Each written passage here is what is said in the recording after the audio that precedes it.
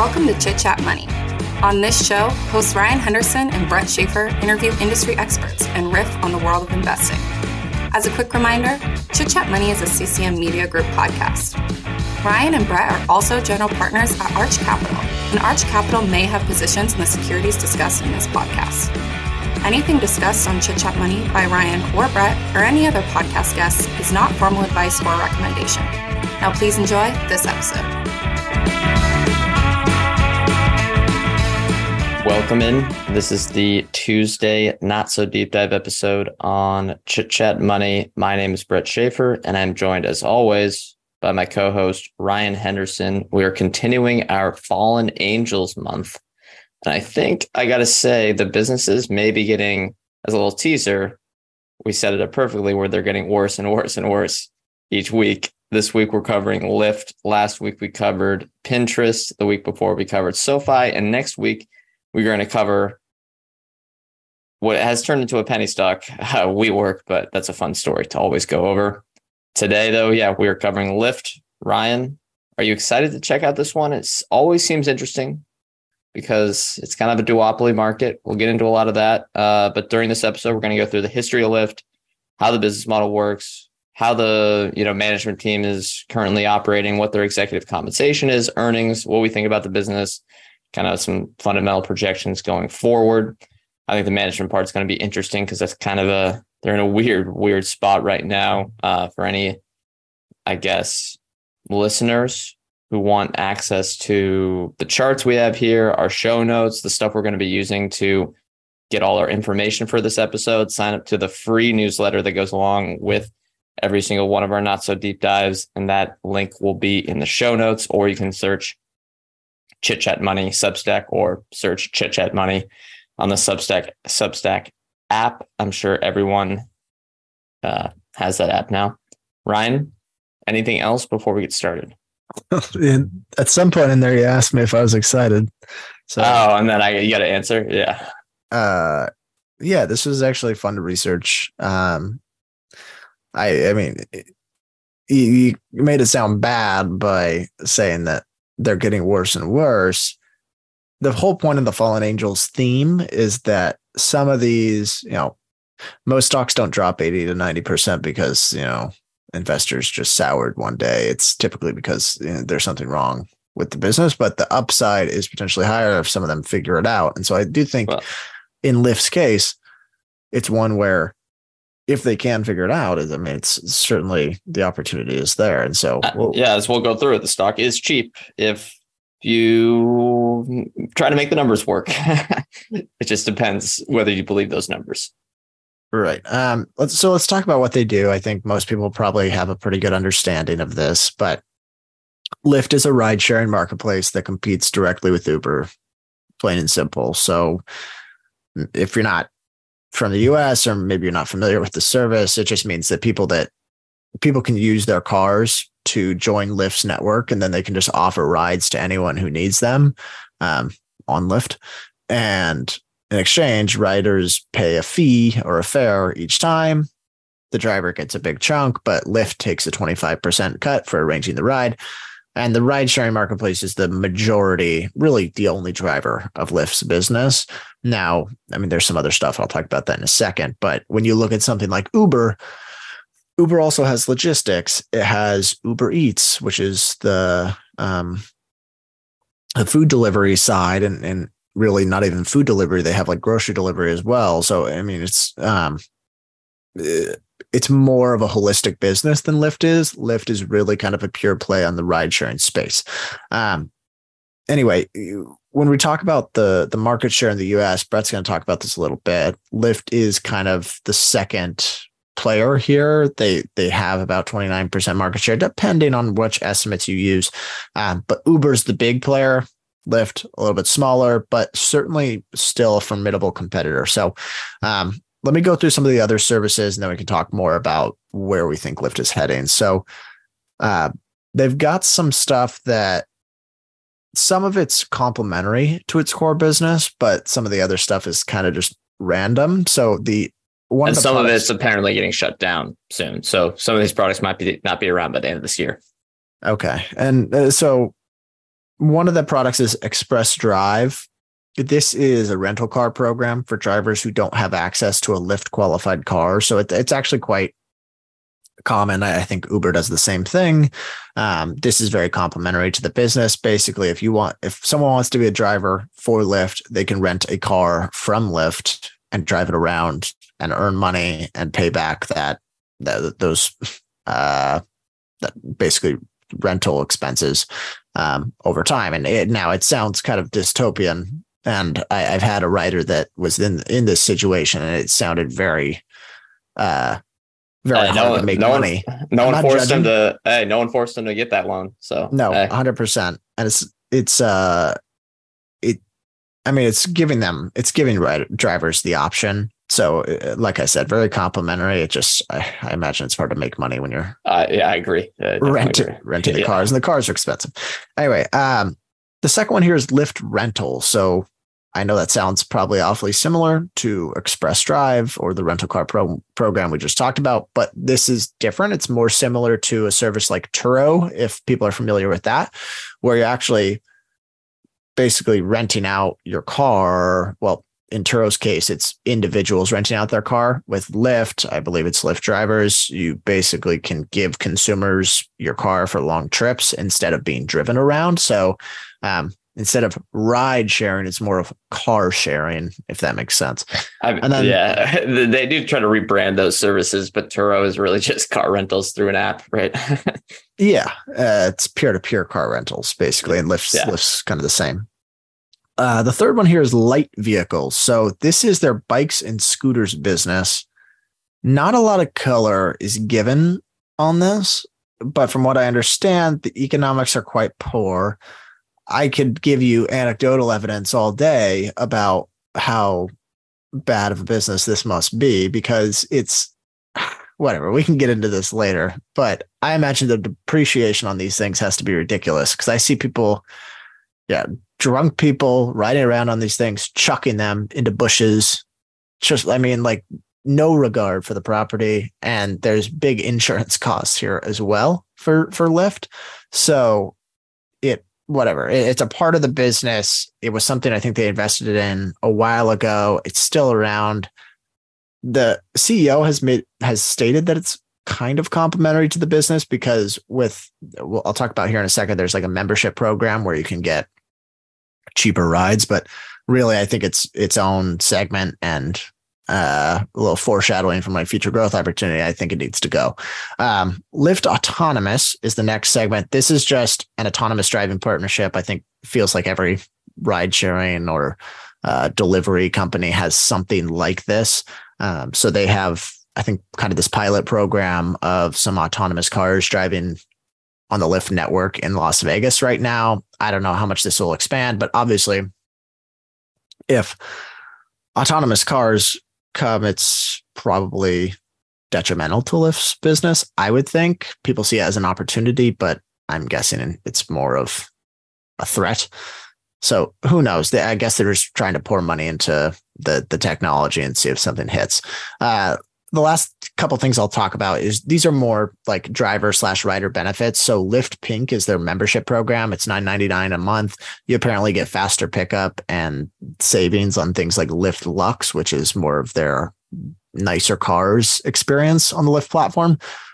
This membership program has had way worse adoption than the Dash Pass or Uber Premium, whatever they call it. So it's been a rough point for them, but it's something they offer. So, maybe it's worth it for certain riders. And I think you also get like cheaper rides on the scooters and bikes as well. So, yeah. And we might see the new management team, again, as we'll discuss in one of the next sections, revamp this with a new product offering.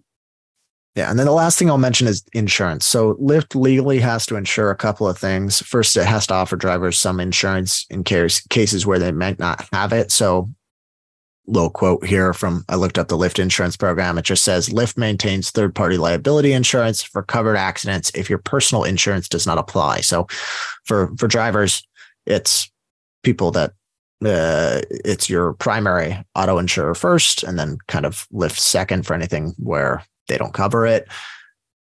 They also have to maintain some insurance for scooters and bikes, which I imagine is more like personal injury. I've actually heard of an incredible amount of personal injuries on those scooters and bikes. So it does not surprise me. They are dangerous. And they have had this consistent buildup in insurance reserves, which is they're reserving cash for expected losses, which has led to worsening cash flow. Technically not cash flow, but yeah. The buildup on insurance reserves? Yeah, isn't it technically just it's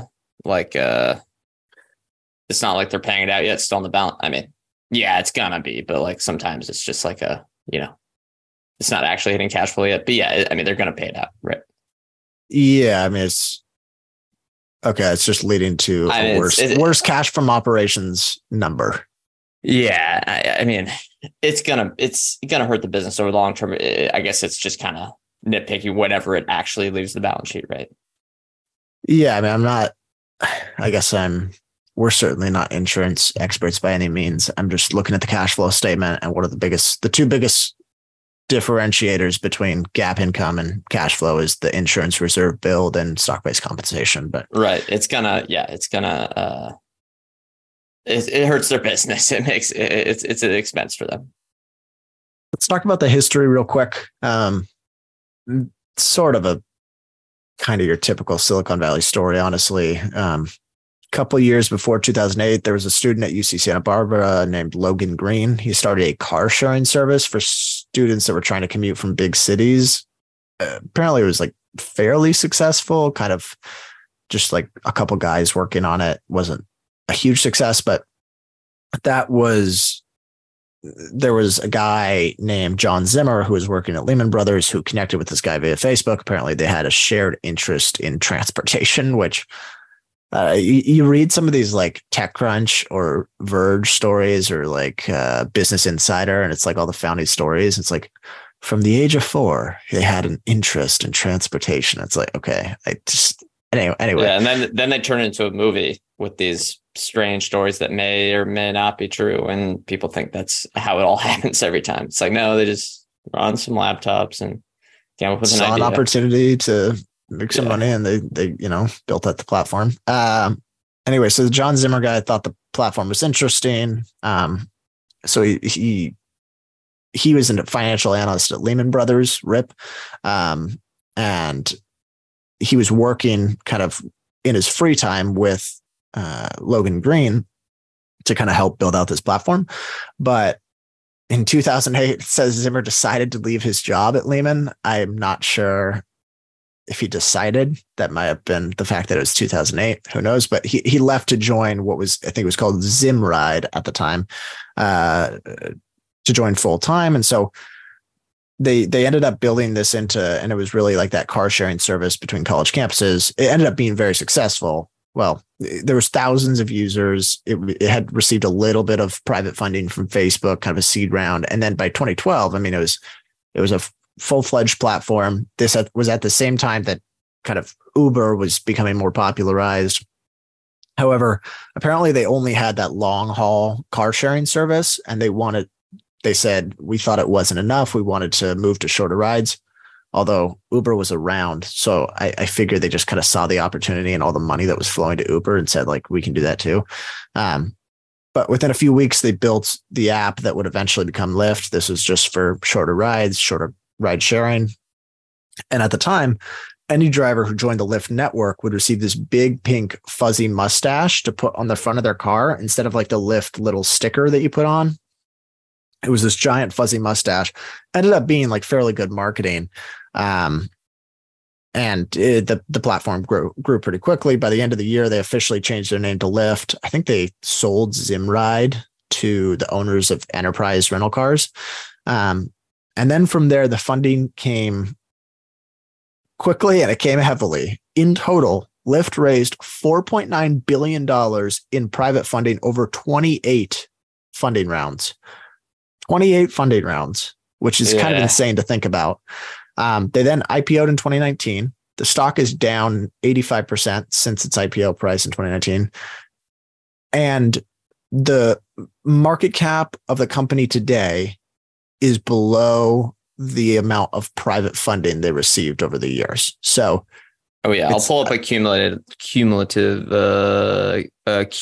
deficit. Sorry, it's hard to say. Cumulated deficit as of the end of Q1 over 10 billion. So yeah, I mean, money loser, been a money loser forever. And as Ryan will get to later, still losing money. But I guess part of maybe the impetus for us wanting to do the show is Uber has turned the corner, or it depends what kind of numbers you use. It looks like it's turning the corner to profitability. Seems like the path is certainly there. And so the idea is if Lyft can do that, there's potentially some serious upside to have here with the equity or the stock. And they've, I think, put the management team in place that should be able to do that. And so they're kind of in turnaround period right now is where they've gotten to. They just hired a new CEO. The founders have, moved on, I guess, to executive chair. And they just hired a new CFO as well. But I'll let you kind of take things from there. Yeah. We got to get the show moving. I'll get to that. Let me do industry and competition. They opt into, operate in a disruptive but very simple industry. Honestly, it's taxis and ride sharing. I mean, making it even more simple, they really operate only in North America. So they're very, way more simple than Uber. We have to look at, okay, what's Uber's market share in Europe? How are they doing in certain South American countries? What's getting disrupted there? But Lyft, you're like, okay, I'm in Canada, North America. That's really it. And then also, unlike its main competitor, they're not doing food or retail delivery. So if we want to back into a market, say, industry number, if we use Lyft's 2022 revenue, we'll use a 20% take rate and then a just estimated 26% market share for Lyft. These are going to be roughly what it is because unfortunately for Lyft, they don't report their gross booking value. So when we're looking at the revenue, we actually can't calculate a take rate, which is unfortunate. I wish they would give us that number. So we take those numbers.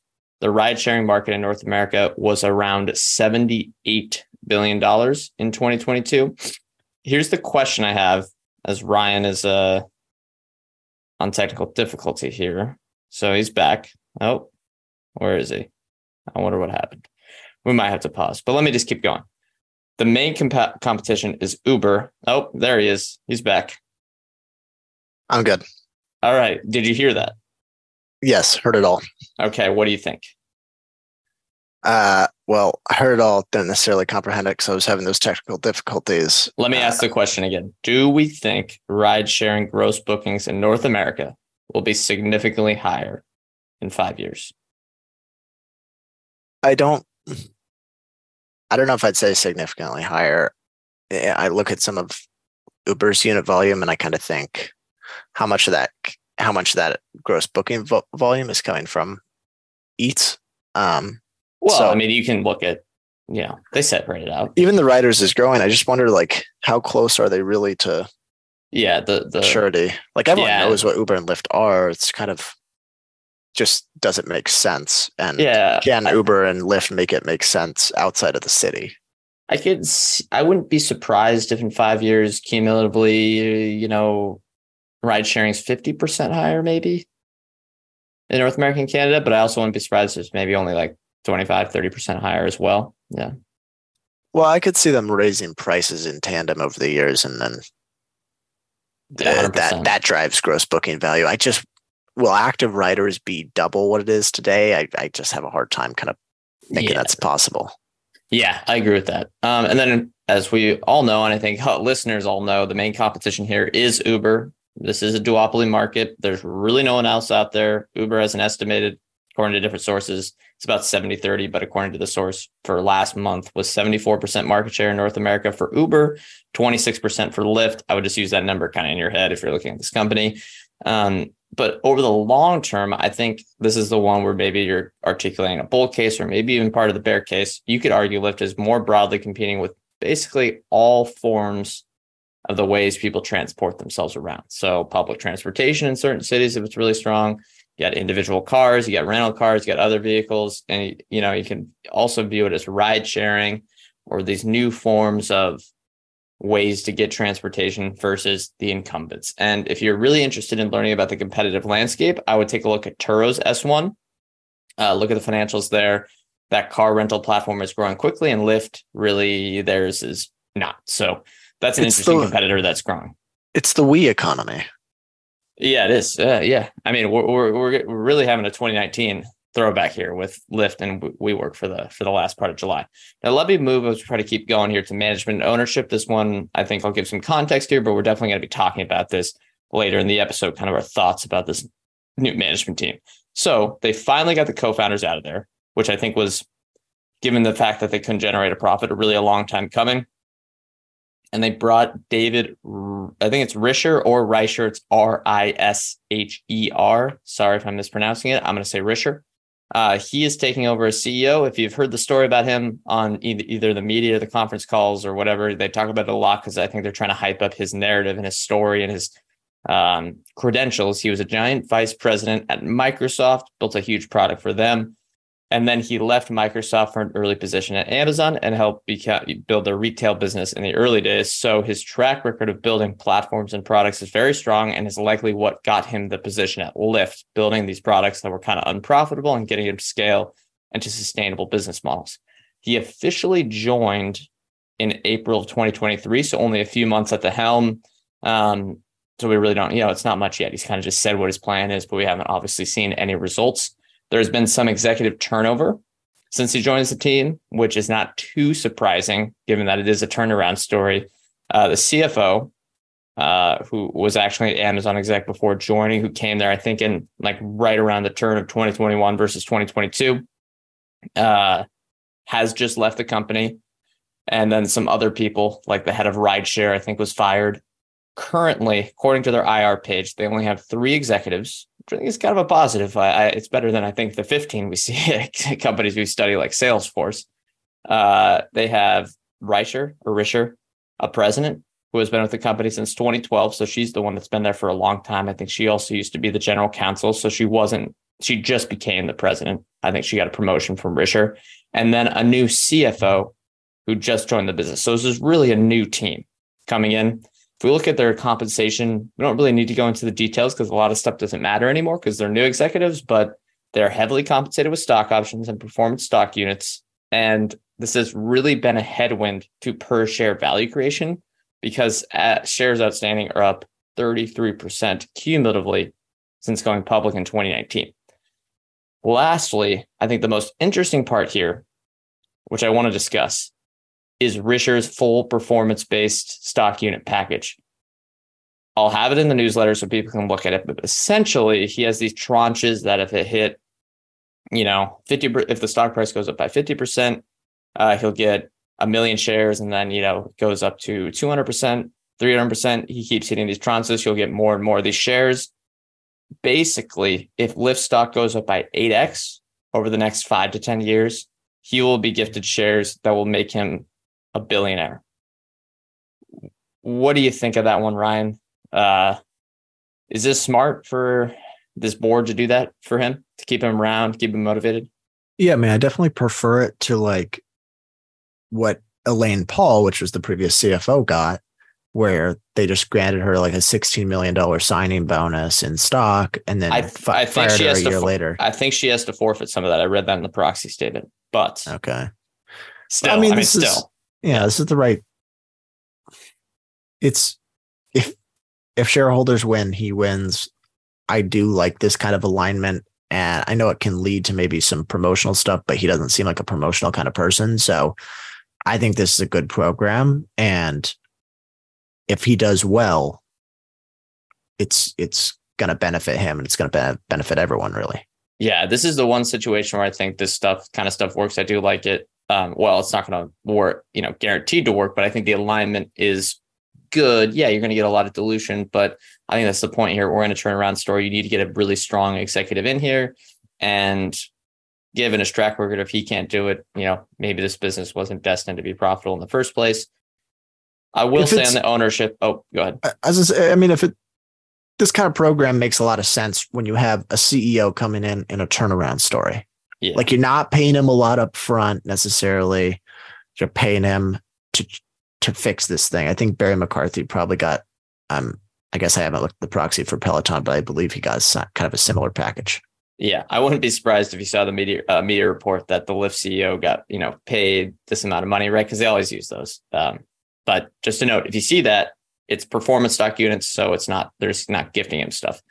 One thing I will note until we get into the earnings is there are dual class shares here. The founders have, as you might expect, the Class B shares with the higher voting power, but they do not have majority voting. So Logan Green has 20% voting. John Zimmer has 12% voting. So combined, they're at about 32% voting power. So this isn't controlled by the founders anymore. Honestly, I think that's a positive. Let's move to earnings. Ryan, they're pretty ugly. So what were the key numbers here? What do you think listeners need to understand? Yeah. I mean, so they're losing money is the thing to understand. And really, to become an investor in this, I think you have to, as sad as it is to say, you have to kind of blindly hope that they're just going to turn the corner to profitability somehow, because they have not given out any long-term numbers. They've actually been very cautious to avoid giving out long-term numbers. So you're basically it's total guesswork in terms of what kind of profit margins they could get to potentially. So we'll talk about that in a little bit. I think that's part of my bull case, but $4.2 billion in trailing 12-month revenue, only 30% gross margin. Now that's not. Do you want to say what we define as their gross margin, or as different? The $4.2 billion is net of the fees paid to drivers already. So the 30% gross margins is partially low because it's been a huge insurance reserve buildup.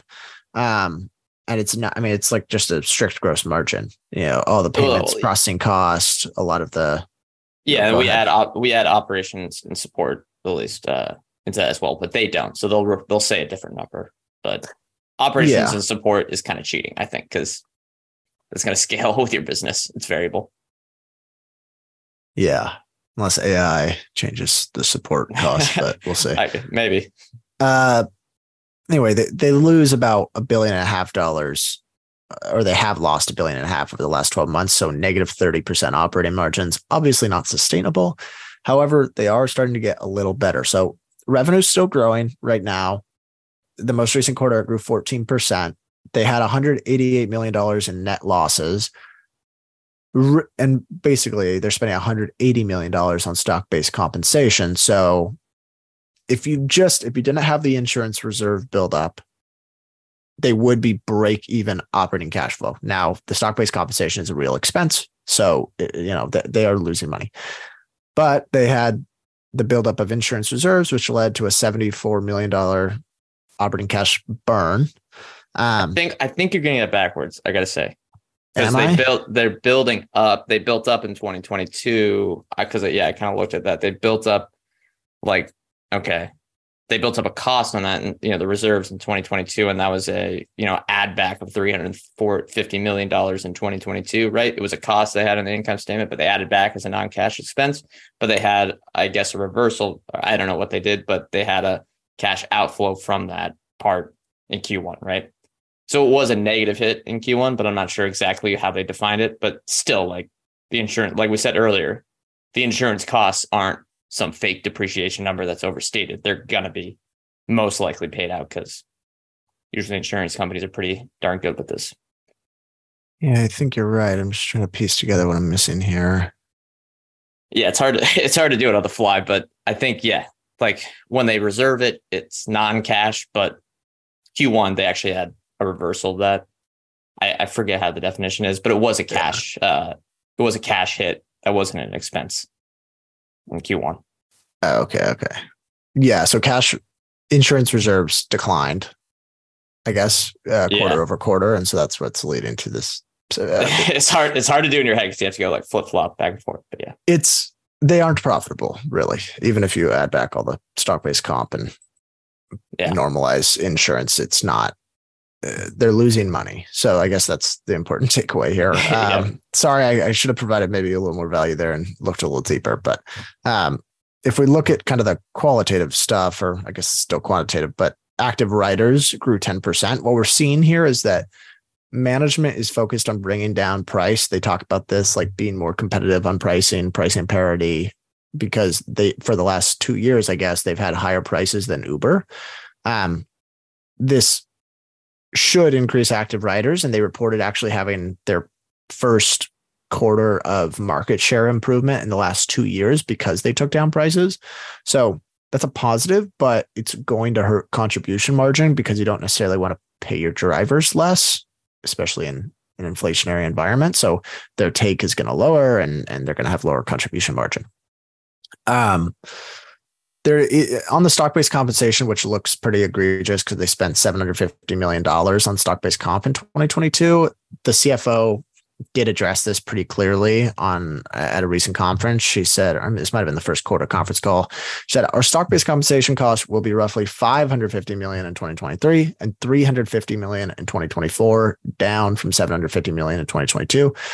I'd like to see it happen first, but it's certainly going in the right direction. And that's a big improvement. And they said they've had like just structural changes to their compensation plans. So they're just not giving out as much stock to employees, which I think is certainly a positive here. And then they also just did a pretty big round of layoffs, which should help, but it's going to take some time to trickle through. When we look at the balance sheet, they've got a lot of cash. So 1.75 billion in cash and short-term investments, plus another 830 million restricted investments. Most of that is longer-term debt securities, although they have invested in sort of like all the ride sharing companies like bought each other at one point. Yeah. So I would keep the investments that are the equity funding. I always think like, that's probably worth zero for this sector. Yeah. But the restricted stuff, I think, is part of the insurance thing. I couldn't get really any good info for the annual report or 10Q. So I'm interested what it was, but it said it had something to do. The restricted stuff was because it was related to the insurance part. So I don't know. I kind of excluded it from the enterprise value, right? Wouldn't that be the safest way to do it? I think it depends though. Yeah, probably. I feel, yeah. They've got about $800 million in long-term debt. So about twice as much in cash as they do in long-term debt. Although all that debt is convertible senior notes, pretty much, I think like 90% plus. And they did a good job raising this money. It's convertible senior notes due in 2025. They pay 1.5% interest, so low interest rate. The conversion price, I believe, let me double check here. I think it was like $39.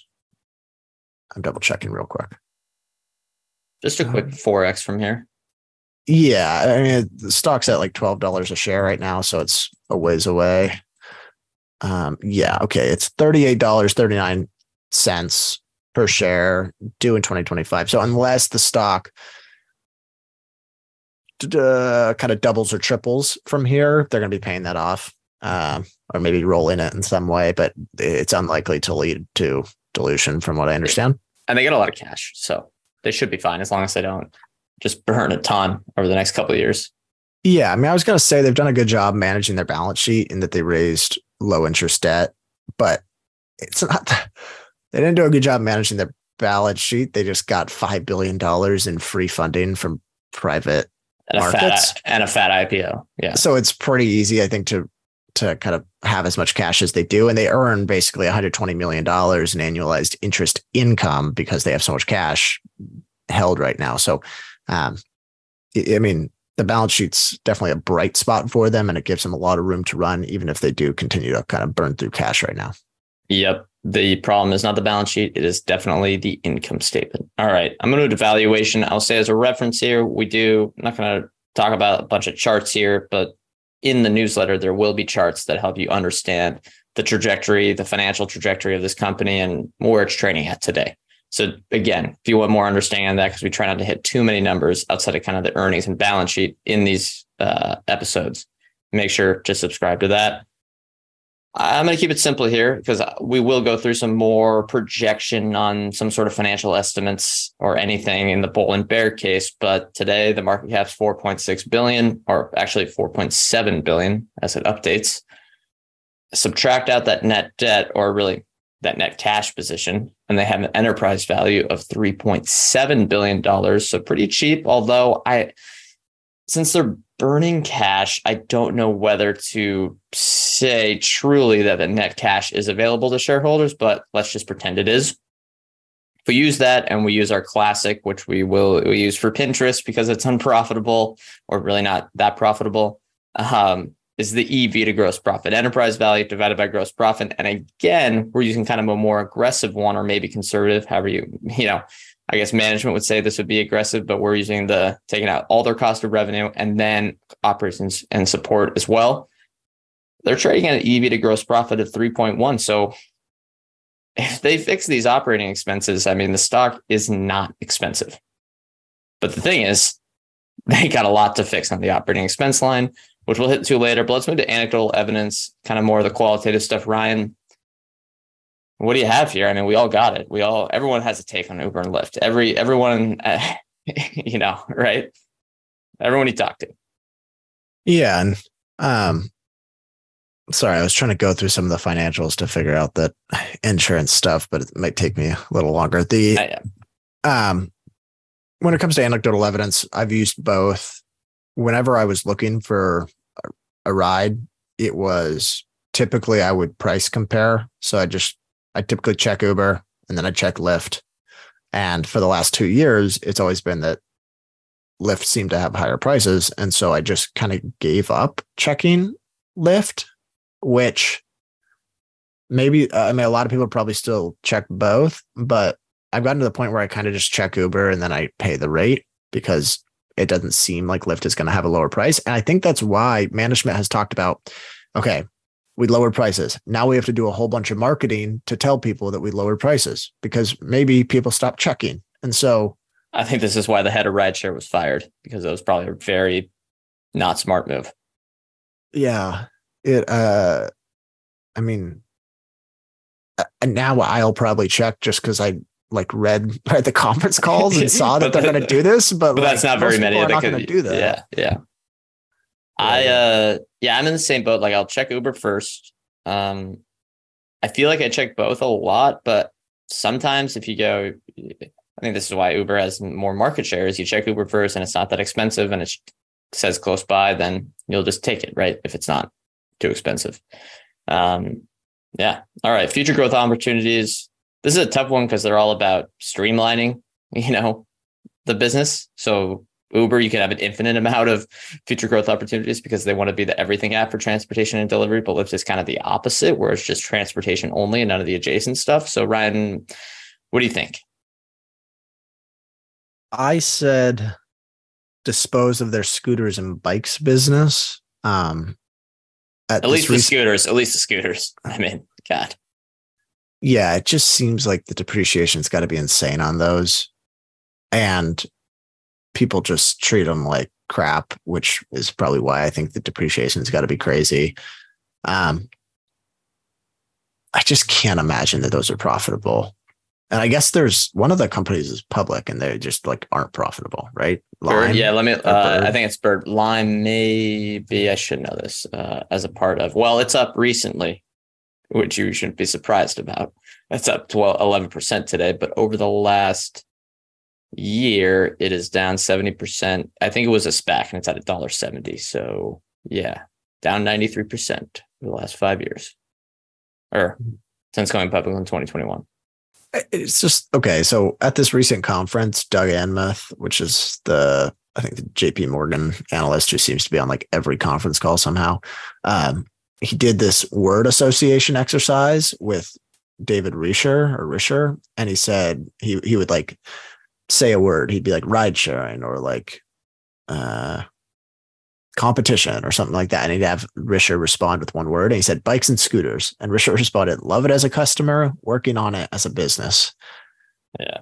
At this point in the company's life cycle, if it's something you got to work on, it's probably not worth having, I would think, unless you think for sure that you can get to profitability. And I just don't see how that would happen here. Yeah, or change the model, something it's kind of related to my future growth opportunity. I mentioned that the future growth opportunity that they always talk about is just streamlining operations.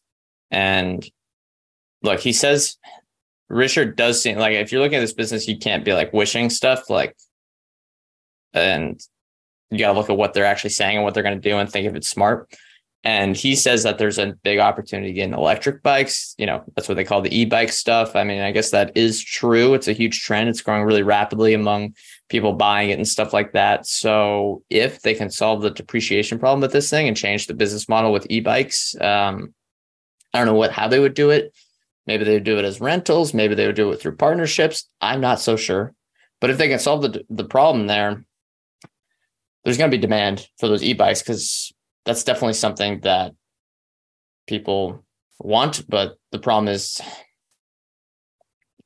there a business model that works? It's hard to see how there would be, because so many companies went after it. No one could figure it out. Now they're all losing money, or just luckily got absorbed by Lyft or Uber. Yeah, those all felt like pretty bad businesses. And you can just it's one of those things that you can just look at and see how people treat the equipment. And it's like someone is just funding drunk people throwing these things into bushes. If you've been crashing on them, I mean, there's got to be big insurance costs for Lyft. Yeah, if you've been to a sporting event and seen a bunch of group of dudes come out of the stadium, you know that these are bad businesses. You know for a fact they're bad businesses. I mean, I don't know what it is when people see these scooters, they just go, I want to kick it. I think it's because they're just in the middle of the sidewalk and people get annoyed too. But Let's keep moving. Highlights and lowlights as we get to wrapping things up. Ryan, what you dislike about this business? In terms of, I guess, highlights for me, they people know what it is. That must have some value. Millions of people still ride with Lyft. Millions of people still check the app. So if Lyft does do something to kind of reinvent themselves or differentiate themselves, it should get noticed. Cut 80% of the employees. Yeah. Or, I mean, if they lower prices too, it should get noticed. Which means they have that lever to kind of pull in terms of driving volume, I hope. They also have a lot of cash on the balance sheet. Which gives them some time to figure things out. David Risher seems honest. He has good incentives. Seems like if there's someone that can turn this thing around, it'd be him. Lowlights for me, though, is I would not want to be him. I mean, this is a business playing second fiddle to Uber here. If you raise prices, you lose volume. If you lower prices, maybe you raise volume. I don't think that's entirely clear, but your contribution margin shrinks and you have to cut costs across the entire company to make up for it. So it's just hard for me to imagine them generating a healthy amount of profits every year when I don't think Uber has any incentive to kill them, because it's better functioning as a duopoly. They'll have less government scrutiny, but they could. If they just lowered prices for a while, Lyft would just be in burn mode. Yeah, I mean, they could survive longer for sure. Yeah. I don't know. It just feels like a really tough business to run. Yeah, and I think the thing with people get excited with Risher is that you would have said the same thing about Amazon at a sub $100 million in revenue, and he turned it into a profitable business. So that doesn't guarantee, just because he succeeded there and doesn't mean he's going to succeed here. I would say my highlights, I mean, I had the same kind of as you. Anything else? I think the competitive set in the United States for ride sharing is set. So I think that's a huge positive. You're going to have 70-30 here for bookings, give or take, depending on how aggressive or less aggressive you get on pricing. And I would think the market sees steady growth this decade. I believe some analysts are a little bullish on ride sharing growth, depending on how the pricing power is here. So, but I wouldn't, I still think it could see steady growth for sure. I mean, there's still a lot of taxis. There's still a lot of room to run here. Also, there was that interview with Dara Khosrowshahi, I think I hope I'm saying that right. Yeah, that's pretty bad, but everyone knows Dara, the CEO of Uber. The CEO of Uber, and he did say there was a point when the host of the podcast, it's The Acquired, said you guys basically run a monopoly now, and he said he stopped him and was like, I think people don't appreciate how much market share Lyft really has. Yeah, so they do. But I mean, 25 to 30%, that's not nothing. People probably think it's 10%. Yeah, I mean, people. I haven't used Lyft in a long time, so I think people just kind of associate it with like their personal habits, probably. They said they had 50% market share in Portland. So shout out Portland. I got to say that was the least surprising thing I read for this whole thing. As a Seattle Portland rivalry, little dig there. But other lowlights I want to hit on this too. I think it's important is the autonomous vehicle risk. I think it's more of a risk, as Ryan mentioned earlier and kind of teased, way more of a risk than a potential. You got Waymo and Google growing like mad. Feels like that's underrated. But as we wrap up, we got about 6 minutes left as we got another recording to get to. Let's go through bull and bear case. Ryan, what do you think? Well, okay, bull case, let's use Uber as a comp. So Uber reports that it has 25% segment adjusted EBITDA margins in its mobility segment. Now, that is not anywhere near real margins if it were running it solely as the mobility business, because there's like overhead, there's corporate costs, general corporate costs. Those are fake, dude. That's all going to be AI soon. So, yeah. So, I mean, real profit margins are not 25% for the segment, but let's say, or just assume or guess that they're doing 10% real EBIT margins. If you think Lyft can get to half of that, because I imagine there's some operating leverage here, and it certainly benefits to be the one with 100 million active riders instead of 19 million. Let's say they can get to 5% EBIT margins. They'd be generating probably around $300 million in net income a year, because keep in mind they have that all the cash on the balance sheet, so they're earning interest income as well. Today they have an enterprise value of 3.9 billion, so trading at a low teens theoretical earnings multiple. Now, like I said earlier, I have no way to truly gauge how much margins they could be generating, but if they got to that kind of a level, it's easy to see how this could be a good investment, especially if the business continues to grow, because those numbers are based on current revenue figures, which Lyft has grown over the years, and I expect it will probably continue to do so. But I don't know how they get there. Yeah, I think my bull case is like, look, 70-30 market share, and they kind of react to Uber's prices. It seems like now they're getting back to that, which is kind of a tough spot. But if Uber, starts raising prices as they have, Lyft can react and raise prices, and that could be a benefit. You got a rising tide with the entire industry. And if you combine that with gutting the employee base, which again, we're taking this in an investing lens here. We don't want that to happen to people, but the business has to be run profitably, and they have way, way too many employees. You could see a profit coming in with $1.2 billion in gross profit in 2022. I mean, yeah, there's room for this to happen. It just is going to be threading the needle on both the revenue side and the cost side. Now let's move to bear case as we wrap things up. Ryan, seems like you got a simple one. I got some numbers that I think will illustrate anyone that's kind of bullish on Lyft. I think it gave me some pause as someone that was like, dang, this looks pretty cheap, but again, you go ahead first, Ryan. Yeah, I think the bear case is that they kind of just tread water for a long time. They've got plenty of cash on the balance sheet, so they could just be, maybe they improve a little bit in terms of margins, but I don't see them there's no scenario for me where they're more profitable than Uber. They got to be innovative. I mean, that's right. It's so hard to differentiate though. Like what can Lyft really do that makes them a better service than Uber?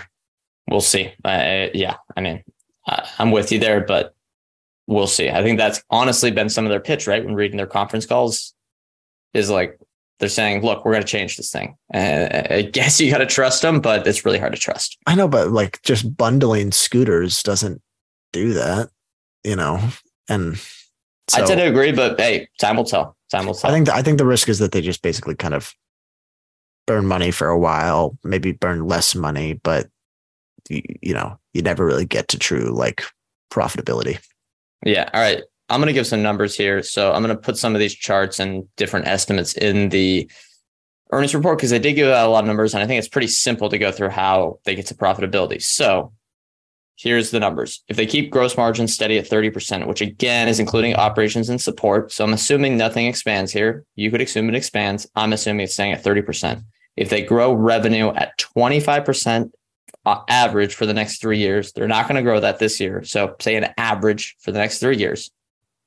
They keep operating expenses flat after taking out the $330 million hit for severance this year, which is what they estimated for. If they do all these three things, 30% margin, 25% revenue growth for 3 years, keep expenses flat after, cutting about, I don't know what it was, 10% of the employees, they will be break even in 2025. So they got a lot. It's an uphill climb.